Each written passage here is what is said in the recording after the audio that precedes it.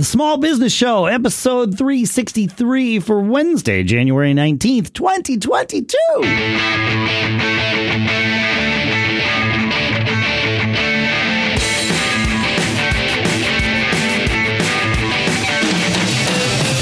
Greetings, folks, and welcome to the Small Business Show here at businessshow.co, where we are small businessing every week with you. And then separate from that, we're just small businessing all the time. But here with you, once a week, we small business together. Sponsors for this episode include Shopify.com/SBS, where you can go get your 14-day trial. We will talk more in depth about that shortly here. For now, here in Durham, New Hampshire, I'm Dave Hamilton. And in Lafayette, California, I'm Shannon Jean. I could wish you a Happy New Year because this is the first show we've recorded after the Happy New Year. It's right. Yeah, we did not. The last week's episode was the final one we recorded before the end of the year. That's right. Yeah, so we can take a little holiday break with the family. And I understand congratulations are in order, Mr. Hamilton, on the sale, another successful sale of one of your companies. Thank you. I appreciate that. Yes, the Mac Observer was acquired, and that's awesome, man. If I had some kind of noise sound effect here, you'd be hearing it. Woo-hoo. Maybe we'll do this, even though we didn't do the sale through Shopify. We'll make the Shopify sound. There it is. I love it. Yeah, right? That's good. That's really good. Yeah. I'm stoked about this. It was obviously we talked a little bit about it last week, anticipating that by the time that episode came out, everything would have been said and done. But and we were correct in that anticipation. But that's great, man. Yeah. So give us an overview of kind of how it went down, whether you were out seeking someone to buy or they came to you. I think our listeners would love to hear it. Right. Yeah, that's a good question. Right. So we were not seeking a buyer. We were not even considering putting the business up for sale. It was not on our radar. I suppose the only thing that really wasn't even officially on our radar, but was something we'd been kind of aiming towards without a whole lot of intention, and in retrospect probably should have had some intention for this, was getting someone installed as a manager of the business, because the business was running itself in terms of the content and everything. We have I should say this because it's not our staff anymore. Right. But the Mac Observer has a great staff in place, and they generate all the content, right? And they self-organize and they know how to coordinate and all of that great stuff. But in terms of the business itself and the management of the sort of the overseeing of the staff and all of that stuff, was still a shared responsibility between me and Brian Chaffin, who has been my business partner with the Mac Observer since day one. And I think we both were thinking about how do we put this business in someone else's hands that is committed to the success of the site, that has some ownership in it, right? Like these were things that were swimming around in my head, but I didn't really have an answer. Yeah, I mean, I assume everybody's brains work like mine do, and I know that I'm wrong in that assumption. But you know, it's like you have these thoughts. You know, there's a problem. The solution, you haven't even had a solution crystallized yet. So it's just like one of those things that you muse on when it sort of percolates a little bit. But I didn't really have an answer, and so it wasn't top of mind by any stretch. But if anything, that's the only thing that we sort of had in our heads separately. And then this buyer showed up. In fact, he showed up in September, Dr. Serhat Kurt, and his first email went to spam. So I didn't reply right away. Yeah. And then I got his second email where he was like, "Hey, I'm really serious about this." And it was like, okay, and we've run this business for 23 years, or ran that business for 23 years. We certainly have had people approach us about acquiring the site in the past, and with very few notable exceptions, they've all been what I would classify as tire kickers, Okay. Yeah. Like you're going to waste my time and it's not going to go anywhere. Right. Sure. And so anytime one of these shows up, how do you, I have a question. I don't want to interrupt your. No, this is great. But it's a conversation. I've had this too. And I always have mixed feelings when I get approached about this because I'm like, well, is this person just digging for information or, are they serious? I mean, what was it, their persistence that kind of gave you the notion that, okay, this person is serious. It is worth my time to to talk with them and put together, data. I mean, you got to prep, you got to do it's a lot of work. It's a lot of work, especially if you're not planning on doing it, because, I can't just go into QuickBooks and print out balance sheet and P&Ls. I have to then go and massage that data. Oh, yeah. Well, yes. Appropriately. Normalize Normalize that data. Them. Yeah. Yes. There's a term in business sales. It's called SDE, seller's discretionary earnings. And that is generally what is looked at is as profits for a small business. So your salary, for example, is included in SDE. And if you happen to have write-offs that could fall on the line, like was that trip a vacation or was it your annual board meeting for your business, right? Those kinds of things. Or even if it was your annual board meeting for the business, is that something that's a mandatory expense? You had to do. Right. No. Very important. Is it legitimate? Yes. But so those sorts of things, you start doing it all and it's like, okay, and now you're changing the way it looks. So yes, it is a lot of work. So to answer your question, yeah, his second email definitely showed that he was serious. And again, I'm reading his second email at the same time I'm reading his first one. Oh, yeah, because I didn't see the first one. So I had not had time to get entrenched in my incorrect belief that it was just some tire kicker showing up, right? And he talked about some financials to qualify himself in this. And I obviously don't want to share any of those details, but he proved his interest in the business. He was credible, right? He proved his financial credibility, but also just his credibility in terms of, is this someone we want running this thing that we built and that we care about? Yeah. So going into this, I was not planning on selling. And then very quickly, he convinced me and Brian that not only should we sell and is this a good time for us to sell, but that he was the right person to buy it. And that's great. And and it really was critically important. Yeah. Critically. Important. Yeah. And so I was like, okay, like this is interesting. And then started the process of what, everybody sort of terms due diligence. It's different for everything.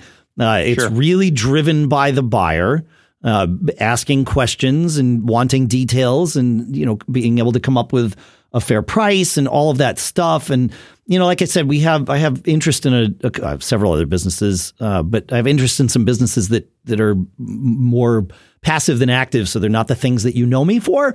And as I mentioned in the fall, about 2 weeks before this showed up on my desk, we had put one of these other businesses, begun putting it up for sale through M&A firms. And I've talked about that. And there's more to come on that. That's sort of in a prep period at this point. But we have selected an M&A firm and all that stuff. So, but I'd already had all this in my head. So I knew how to go about pricing a business. I just also knew that we hadn't been running this particular business, the Mac Observer, in a way that it would price easily for us, right? You know, absolutely. And so it was an interesting process going through all of that.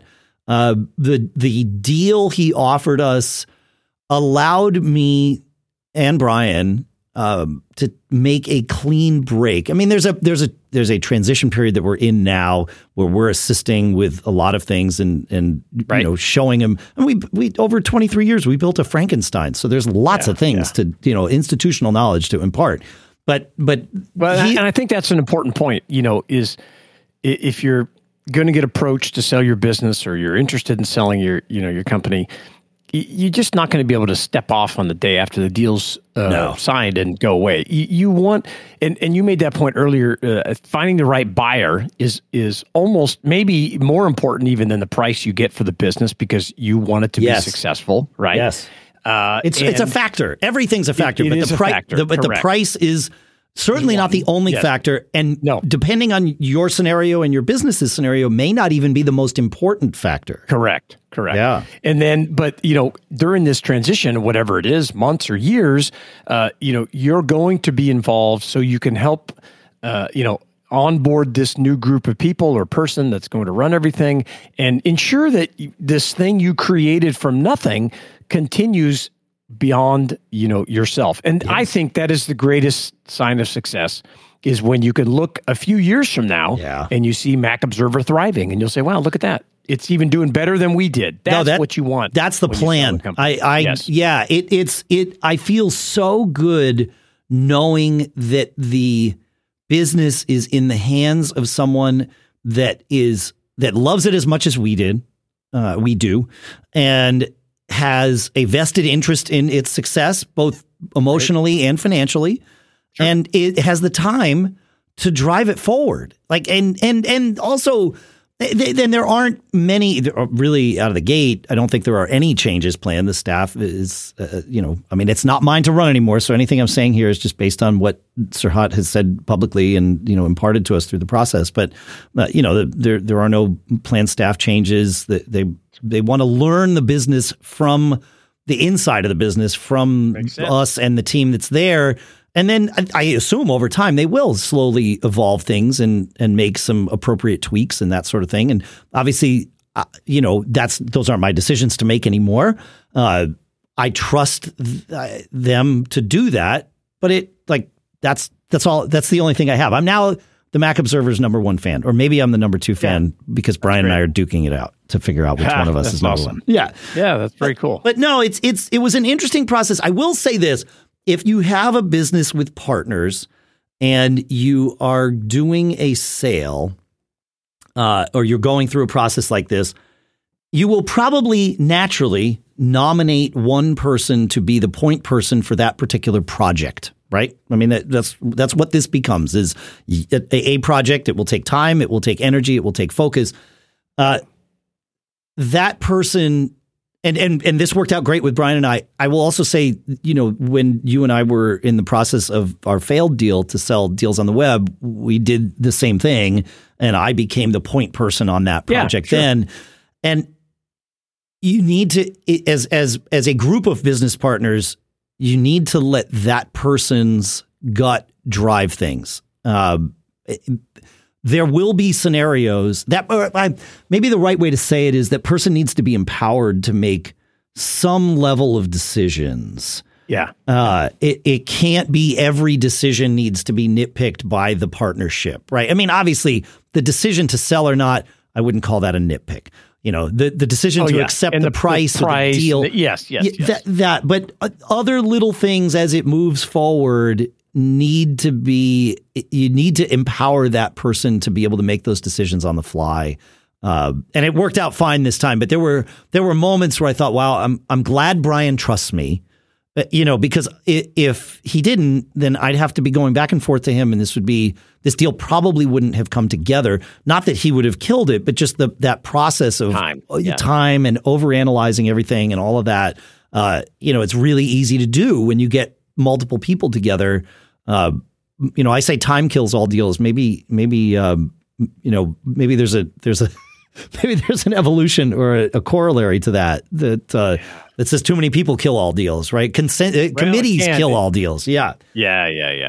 So I think so. That would just be my advice from this is, and if you are in a scenario where one of the non-interfacing partners wants to do something different, at some level you got to trust the person that's been dealing with it all the way through. Like there's some point we could do a whole show on this topic, right? There's some point at which it's like, okay, we're in disagreement on whether to take plan A or plan B. The person that's been or whether to pitch plan A or plan B to the prospective buyer. It's those moments where I think trusting the person that's been dealing with the buyer all the way through is the one that needs to say, no, I'm the one doing this. I need to present what I'm comfortable with. Yeah. And I do think, two words come to my mind: significant nuance. Because when you're working with a potential buyer, and I've done it myself a couple times. Yep. And I'm starting, I have a company I'm working on, selling now. Interesting. It is, we'll talk more about that and in the future, hopefully. It does take a lot, but there is also some power in having, I have to check with X, that kind of stuff. So if you use it correctly, yes, if you use it correctly. So this will be great. Hopefully, over the the coming months, we'll be able to put together a show and dive into acquisitions, as both of us will have, had a company acquired, recently. Yep. And we can talk about that significant nuance and all the different things that we've. I like that term, because that's it. Yeah, and you're totally right. Using that escape valve. It's like, again, I need to ask my spouse before I buy this car, right? Like that's a very powerful tool to use. It is. But when you go have that conversation with your spouse or your partner or whatever, the way you come back from that needs to be something that the person doing the negotiating or handling the deal needs to be comfortable with. Yes. And it's got to be in good faith, right? Exactly. After a while, absolutely. You can be like, look, we're not getting anywhere, whatever. But it is that significant nuance as you persuade and I use the word manipulate, not in a negative way, right? But as you maneuver, maybe that's a better word. I like that maneuver word. Through the deal things, and you and I had some discussions about the during the process, and there is some things you have to decide when certain things happen. Yes. and it just all has to kind of come together. So it's a great topic that we will expand on in the near future. I like it. The significant nuance of selling a business. This is good. Good. So it's really exciting though. I'm super happy for the Mac Observer. I'm super happy for me. I get to keep my Mac Geek Gab podcast, which is the one thing that would have been tough to keep there, because I would have had to work for them, right? Like, and that was part of his initial pitch was, well, we could do this such that you take that with you. And it's like, okay, wait a minute, like there's an opportunity here. Yeah. I know we've talked a little bit about it. We've talked for 10 minutes about this, but the worst part about it is that when we told our staff, and I would assume in most cases this is how it would be, it was a surprise to them, right? I mean, it has to be by definition. And I disliked that. Yeah, that's a hard thing. I agree. Yeah, it was. It was necessary. It was the only way to do it. It can't not be a surprise if they don't know. Right. They couldn't know. That's correct. And so, because if the deal had fallen apart, it's difficult enough for us as the owners, and you and I have experienced this firsthand. So I can speak from experience, as I know you can. It's difficult enough to re-engage or keep yourself engaged with the business. It's much harder for people, I would assume, that are not part of the ownership structure, of things. I think I don't know, but we did obviously keep it from everyone until the deal was closed. Which you have to, because anything can happen. And boy, I'm not going to tell the stories, but there's a lot of stories. And we're going to take a deeper dive into this, because I had this happen too, and we're talking about upper management versus staffers and all that kind of stuff. But it's a great topic, and something that maybe all of us business owners think of, and it definitely deserves another episode or two on how to prepare for it, what happens when it comes out of the blue, how to connect with an M&A firm, mergers and acquisition firm, a business broker. And there's just so much to it. We've talked about it a bit before, and we actually had Bob Grewal from the company Seapoint Advisors. That's right. On the show a couple of years ago, all about selling your business and whether you have a business that you can even sell. And I learned a lot from Bob. Same. So Bob's a good guy. We should have Bob. Guy. Wait, let's in the next 3 or 4 months, we'll have Bob back on to have this conversation and more. Yeah, I think it'd be great. So congratulations again. Thanks, man. And now you're on to new things, which is always I'm pretty much doing the same thing. That's it's okay. You got more time now. A little bit. Yeah. Hey, we want to talk about managing employees of all ages and demographics here. The next thing that I want to do, though, is talk about our sponsor, if that works for you, Shannon. Yeah, do it. I love these guys. You know what that sound is? That sound makes me smile because that sound is the sound of another sale on our sponsor, Shopify, the all-in-one commerce platform to start, run, and grow your business. Shopify is a platform designed for anyone to sell anywhere, giving entrepreneurs like us the resources once reserved only for big businesses. And we get to customize them for our needs, right? And that way you can bring online a great looking store that brings your ideas to life, and they give you tools to manage your day to day and drive sales. Both Shannon and me, we've used Shopify many times in our careers because they make it easy. They are experts at building that. And so you get to leverage their expertise while you go do what you're an expert at. No reason to reinvent the wheel because Shopify has already done it. And it's not just us. Shopify powers millions of entrepreneurs from first sale to full scale. It's amazing. They've got all these powerful tools, 24/7 support, so you're never alone. So go to shopify.com/SBS, all lowercase, for a free 14-day trial, and you get full access to Shopify's entire suite of features. Start selling on Shopify today. Go to shopify.com/SBS right now. That's shopify.com/SBS. And our thanks to Shopify for sponsoring this episode. All right, man. Let's talk about this because we've both had employees that are younger than us. I think we've both had employees that are older than us. Absolutely. Yeah.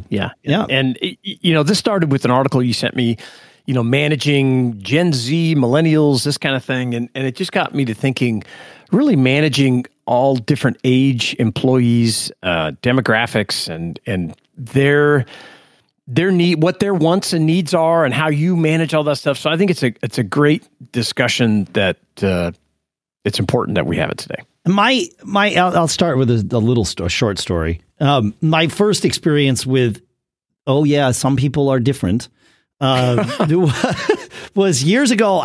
We had this person that worked for us, and they were not performing, and we let them go. And we were very clear with this person, like, okay, I gave a very specific task, do this by December 8th, and they did not. And it was a very simple task. And also, my door was open. Like, if you have any trouble with it, let me know. Okay. But it wasn't a task that would have required that. And on December 9th, I let them go. Not this past year. This was, a decade plus ago or something. And then the person's mother called me. Now, this was a person who was like late 20s, maybe even early 30s at the time. This wasn't, not that this would have been appropriate at any age, but it wasn't like they had they didn't even live at home anymore. And the mother called me and said, you need to give this person another chance, and this, that, and the other thing. And I said, thankfully I'd had enough exposure to HR issues and litigation that I knew that I really couldn't, that this was an inappropriate conversation. And that's all I said was, it doesn't matter who you are and what relationship you have to that person, unless A, you are their attorney, and B, they have given me a letter that says I can talk to you as though you are them, or you show me a power of attorney. You and I can't, there's no conversation for us to have. This is inappropriate for me to speak with you. Yeah. And then the conversation ended. But Yeah, I've been involved with some parental things before too that really kind of blow your mind. Oh yeah. And a few with younger, I get it, with younger people and different things, but it is challenging, but that is exactly the way to handle it. You legally, you cannot talk to them. No. But so I also didn't want to talk to them. No, of course not. But you don't want to hang up or do whatever. You're trying to diffuse the situation. Yeah, I didn't. Right. I wanted to be cordial, but there was nothing to say. And she was upset. She started getting right into the details of it. I was whoa. Yeah. I can't even acknowledge that any of that happened. That's right. No. That's right. No. Yeah. And it's the thing about it. It's up to us as small business owners to create the culture, which hopefully creates a great place to work for everybody, right? Yeah. But the perception of everyone that works for you is different. And, thankfully, we both had multi-generational employees, older ones. I found it more difficult in the beginning to manage older people than I did younger people. I don't know why. I mean, it probably a confidence thing, right? Yeah, that was probably was. I was in my 20s. Exactly. Yeah. And why do they want to listen to you, right? Yeah. And some of them really will take advantage of that. But I think the first thing, after I read that article and, we've talked about this, the first thing you have to ask yourself is, should you really care, right? Should you be thinking about the importance of managing people differently or in unique ways? And I would say, yes, absolutely. Yeah. You need to care. Yeah, because you want your team to endure. Yes. And one of the things I'm most proud of at the Mac Observer, not to circle back for too long to that, is, we had people, most of the team throughout our history were people that were with us for 5 years or more. That's and terrific. We had several people who were with us for 10 years or more. Yeah, that's great. And that to me, I'm proud of that. Yeah. Another success indicator right there. Right there.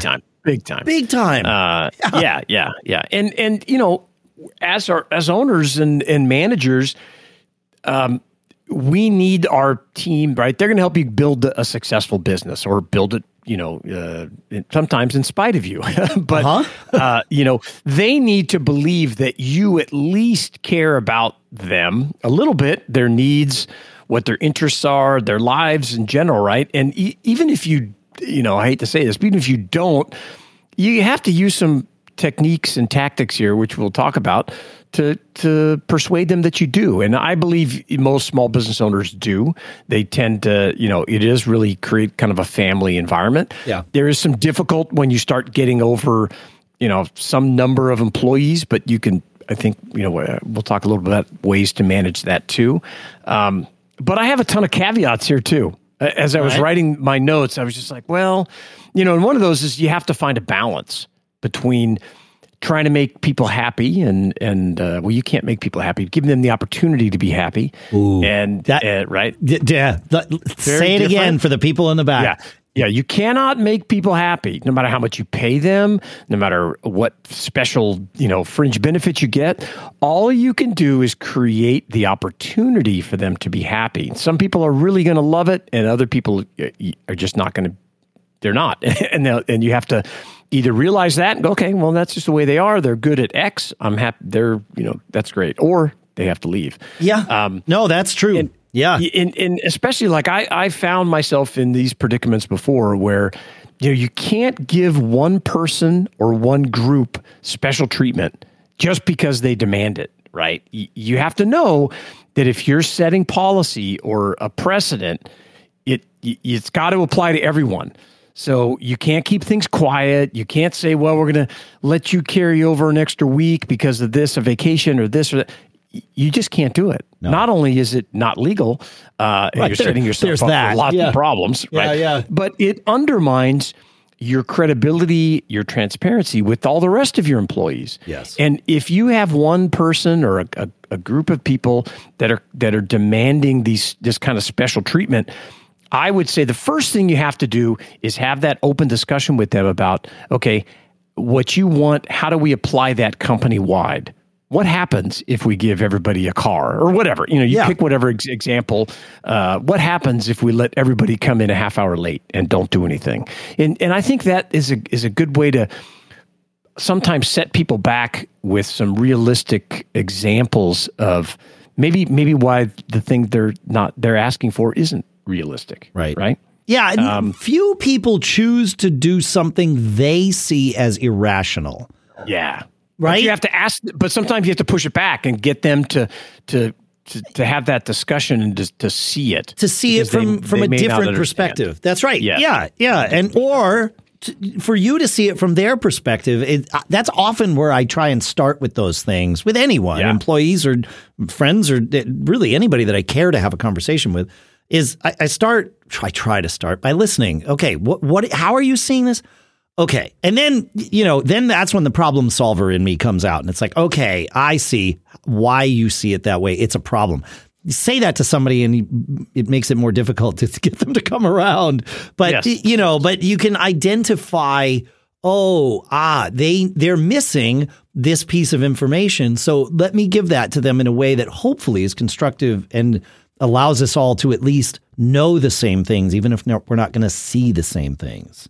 Yeah, that's good. And a lot of these conversations take persuasion skills. Oh, yeah. You may be mentoring to younger people, or you may have to kind of do a little self-effacing humor if you've got an older person. That helped me at the time. Because what you're trying to do is connect with these people, and you're trying to, to use a persuasion term, pacing and leading. You're trying to kind of get them talking, make them understand you're on the same side with them. You want to achieve the same things. You're trying to create a great place to work, but we have to get these certain things done. How do we do it? If you don't have that skill set, maybe you can identify a manager or supervisor or someone in your organization that does, and you can work with them to do it. Yeah, I am learning that I am a much better leader than I am a manager. Yeah. And I think maybe there's a whole show to do on the distinction there. But, I go do things and pave a path and show people this is how we do it. I do not enjoy, and I'm not nearly as good at managing people to do things. And I don't say that as it's just self-awareness. Yeah, that's great. Yeah. That is a very good thing, and that is a good topic for another show. Yeah. There's some significant nuance in that one, that's for sure.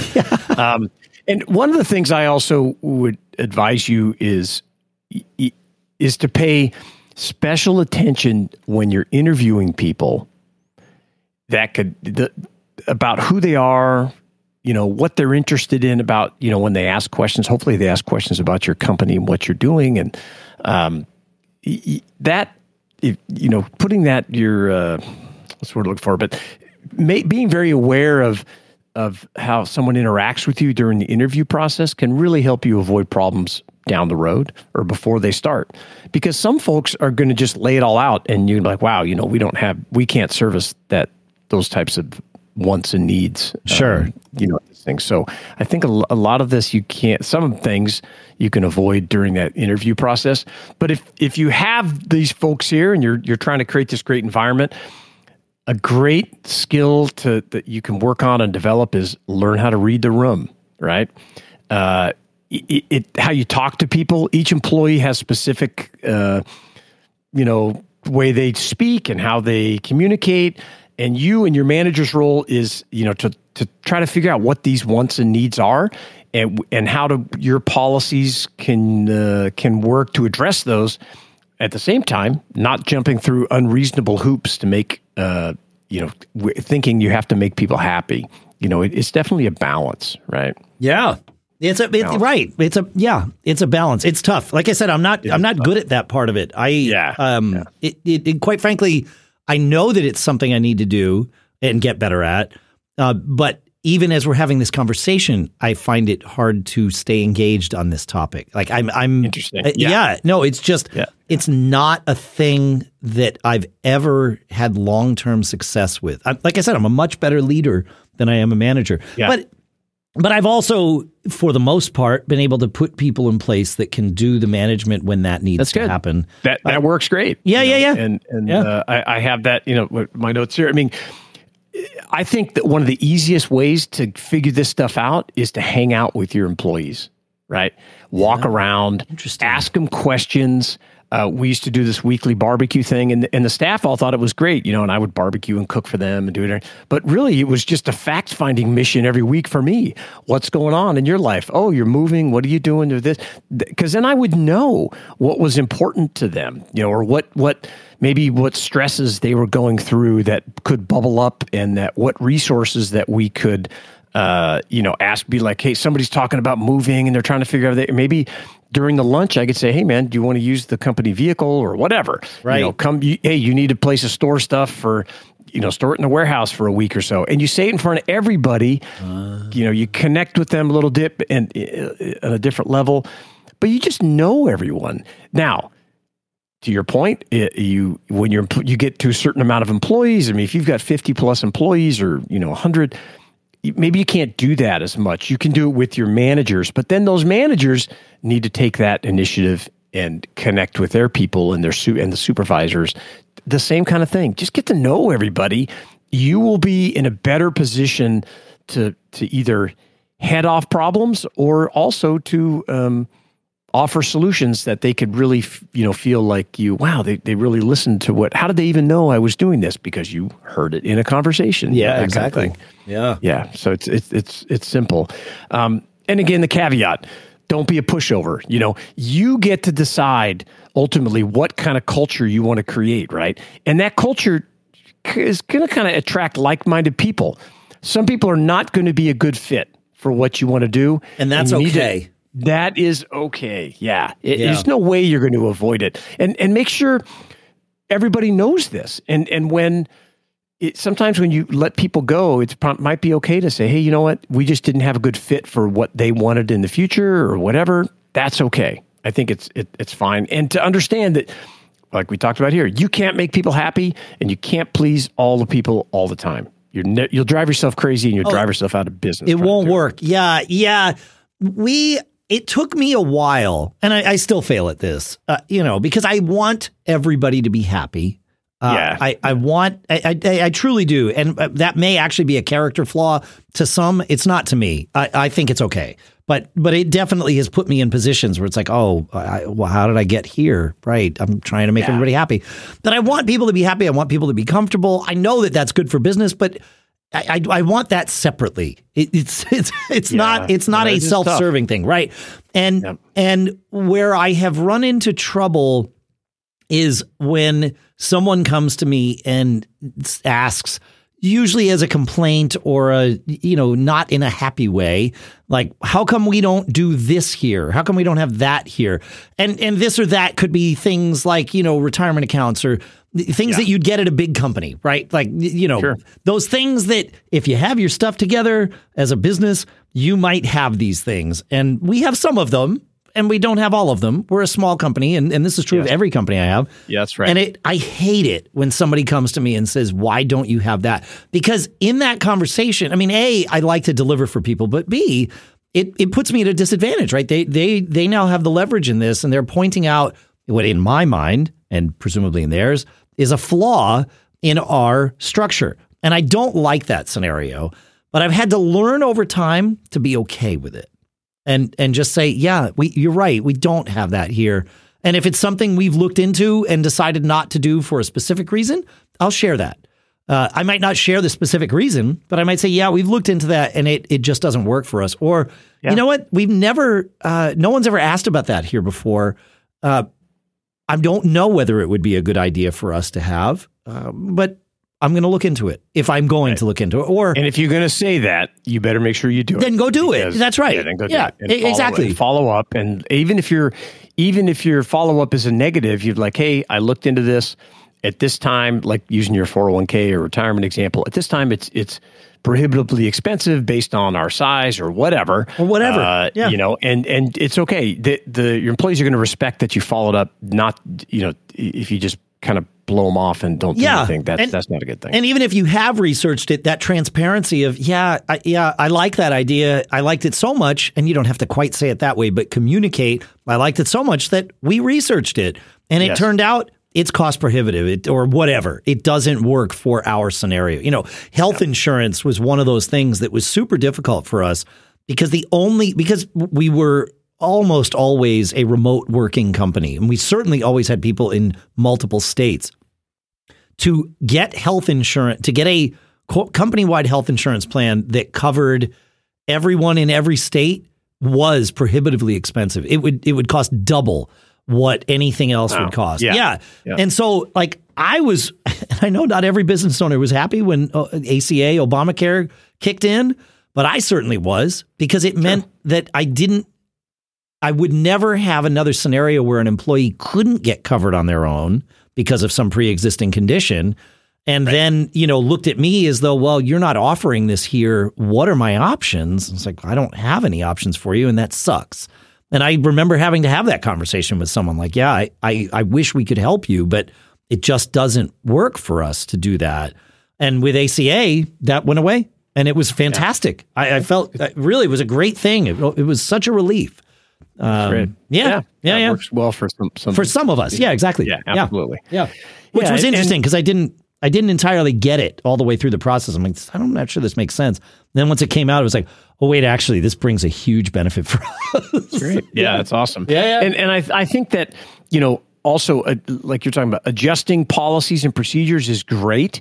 And but don't get too wrapped up in responding to every request like it's a crisis or a problem you have to solve.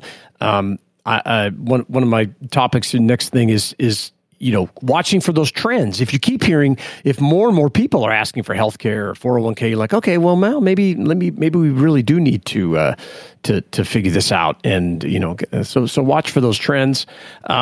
I always like to say you need to be a voyeur at your own company because I guarantee you all of your employees are, and they're all watching the way you do things and they're watching other employees. And I think it's important to watch how people interact with each other, especially different demographic, different age groups. We had a situation where years ago in our warehouse, which was staffed by a bunch of young people, they were kind of throwing around words and language that they didn't put a lot of importance to. But every time I walked out there and I heard somebody, cussing or swearing or joking around, I could almost see a few of the older, technicians cringing when they would hear that. And so I sat everybody down and I said, look, this is not good for you. These words do have meaning. Everybody values them differently. So I wrote up this one-page contract of respect. We're not going to talk to each other this way. Ooh. We all signed it, and everybody understood it when I explained it. And I said, look, we have some people here that you could drop an F-bomb and they would laugh and it doesn't matter. You could call somebody something and they would laugh about it. Other people are really going to take offense at it. And so we just cannot have those we can't talk about that. Talk like that while we're here. So looking at people, that's getting out, walking around, seeing how things are going is really important. And it comes back to that connection. I think the key to all of this is having a connection, you or your managers, with your people. And It's got to be real because people can smell the BS a mile away if you're not sincere about it. And you should want to connect with your people. That's one of the whole reasons to start a company is to build this great team around you. It's the most amazing part. And quite frankly, it is, at least currently, the thing I am missing the most, and I am missing it terribly from the team and the family that we built at Mac Observer, because I'm sure if I asked, they would let me join the daily staff meetings. They would, right? But it's not good for them trying to develop a new, rapport and all of that to have Dave there. It might not come as a surprise to people listening to this show, but I often have things to say. Right. So I'm rarely the quiet one in the room at these meetings. I can be somewhat dominant at times, but I miss those meetings. I like that, especially during COVID when nobody was going anywhere. We all really relied on them. In fact, one of the things we did, we used to keep them. We had a policy that we have a daily stand up so that everybody can, just sync up with each other. But we had a hard 15-minute limit on that because there were many days where there were 6 or 7 people at this meeting. You multiply that by 15 minutes, you're talking hours of time burned, right? And so we would be really efficient about it. Within about a week of lockdown happening in March of 2020, we decided and explicitly stated that we were lifting the 15-minute limit on the meetings. Nobody had anywhere to go, cool. And like at times we each, separately on different days, we each needed just that time with people that we knew and trusted and liked and all of that. And, meetings rarely went a half hour, but sometimes they'd go 45 minutes. But most days they were 20, 25. And it was okay. It was, it was the right thing at the time. And I think it really was a good thing for the company. Everybody, like you said, everybody liked each other, and that was a great thing. Yeah, but I miss it. That's great. Yeah. Sure. Yeah. So we would love, and we've talked a lot about this topic here today. We'd love to hear about how you manage different, demographics, different age groups in your small business. Feedback at businessshow.co.